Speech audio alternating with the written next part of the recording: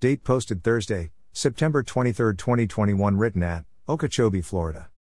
Scripture from Joshua 11:29-31. 34 Translation, Contemporary English Version, CEV Bible Text, 29. Then the Lord's Spirit took control of Jephthah, and Jephthah went through Gilead and Manasseh, raising an army. Finally, he arrived at Mizpah in Gilead, where 30 he promised the Lord, "If you will let me defeat the Ammonites 31 and come home safely, I will sacrifice to you whoever comes out to meet me first." 34 When Jephthah returned to his home in Mizpah, the first one to meet him was his daughter. She was playing a tambourine and dancing to celebrate his victory, and she was his only child. Application: often when we are given the right incentive, we will gain the confidence needed to accomplish much more than normal. But God is much greater than anything we could dream or imagine. It is not necessary for us to promise Him something in return for His favor, nor is it necessary for us to reassure Him of our good intentions, for He knows us by name and He also knows our very thoughts, word and actions. He will therefore give to us that which He knows is best for us and for those His blessings will touch. We cannot incentivize God to honor our request. I had a pastor who, while in the heat of battle overseas, made a promise as he petitioned God in desperation for his safe return to his homeland. Fortunately, that pastor served out his promise to God and is still faithful to this very day. In today's scripture, Jephthah was very anxious about leading his people in war against the Ammonites, because their king had mocked the idea of Jephthah ever facing such an army as his. So I would imagine that Jephthah was not just asking for victory, but also wanting to retain his pride before such a powerful king. But regardless of the reason, Jephthah made a very wild and potentially dangerous promise in the heat of the moment, for only those very near and dear to his heart would exit his house to greet him home after a tough battle. Regardless of the reason he did this, Jephthah was determined to live up to his promise. His beloved daughter, who was the first to exit his home, encouraged him to live up to his promise, and neither of them tried to wiggle their way out of the promise. Some may wonder, why didn't God intervene and excuse Jephthah from his promise? Notice that God played no part in the promise.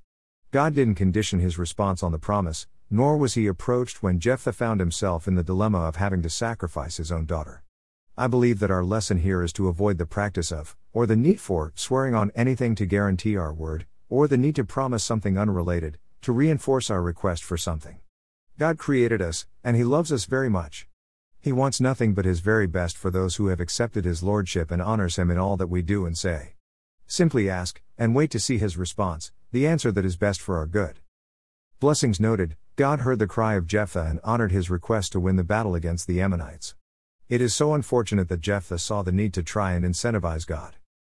Prayer: Here I am, Lord. Just me, with no hidden agendas or pride to mend.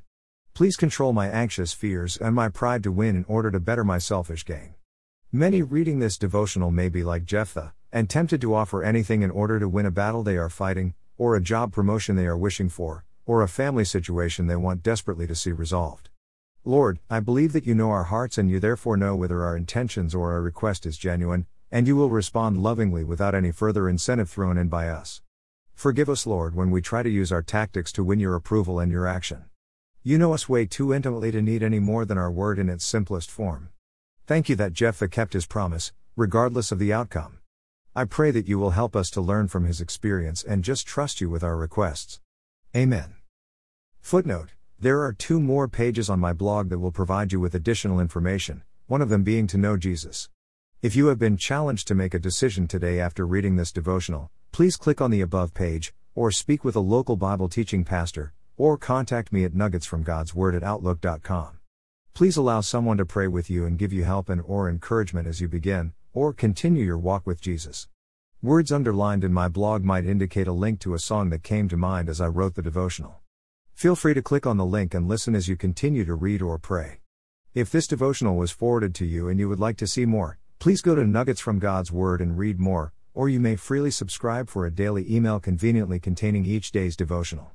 You may also visit me on Spotify and listen to Nuggets while you're out and about. I would encourage you to find a church home nearby your home and attend as frequently as you could.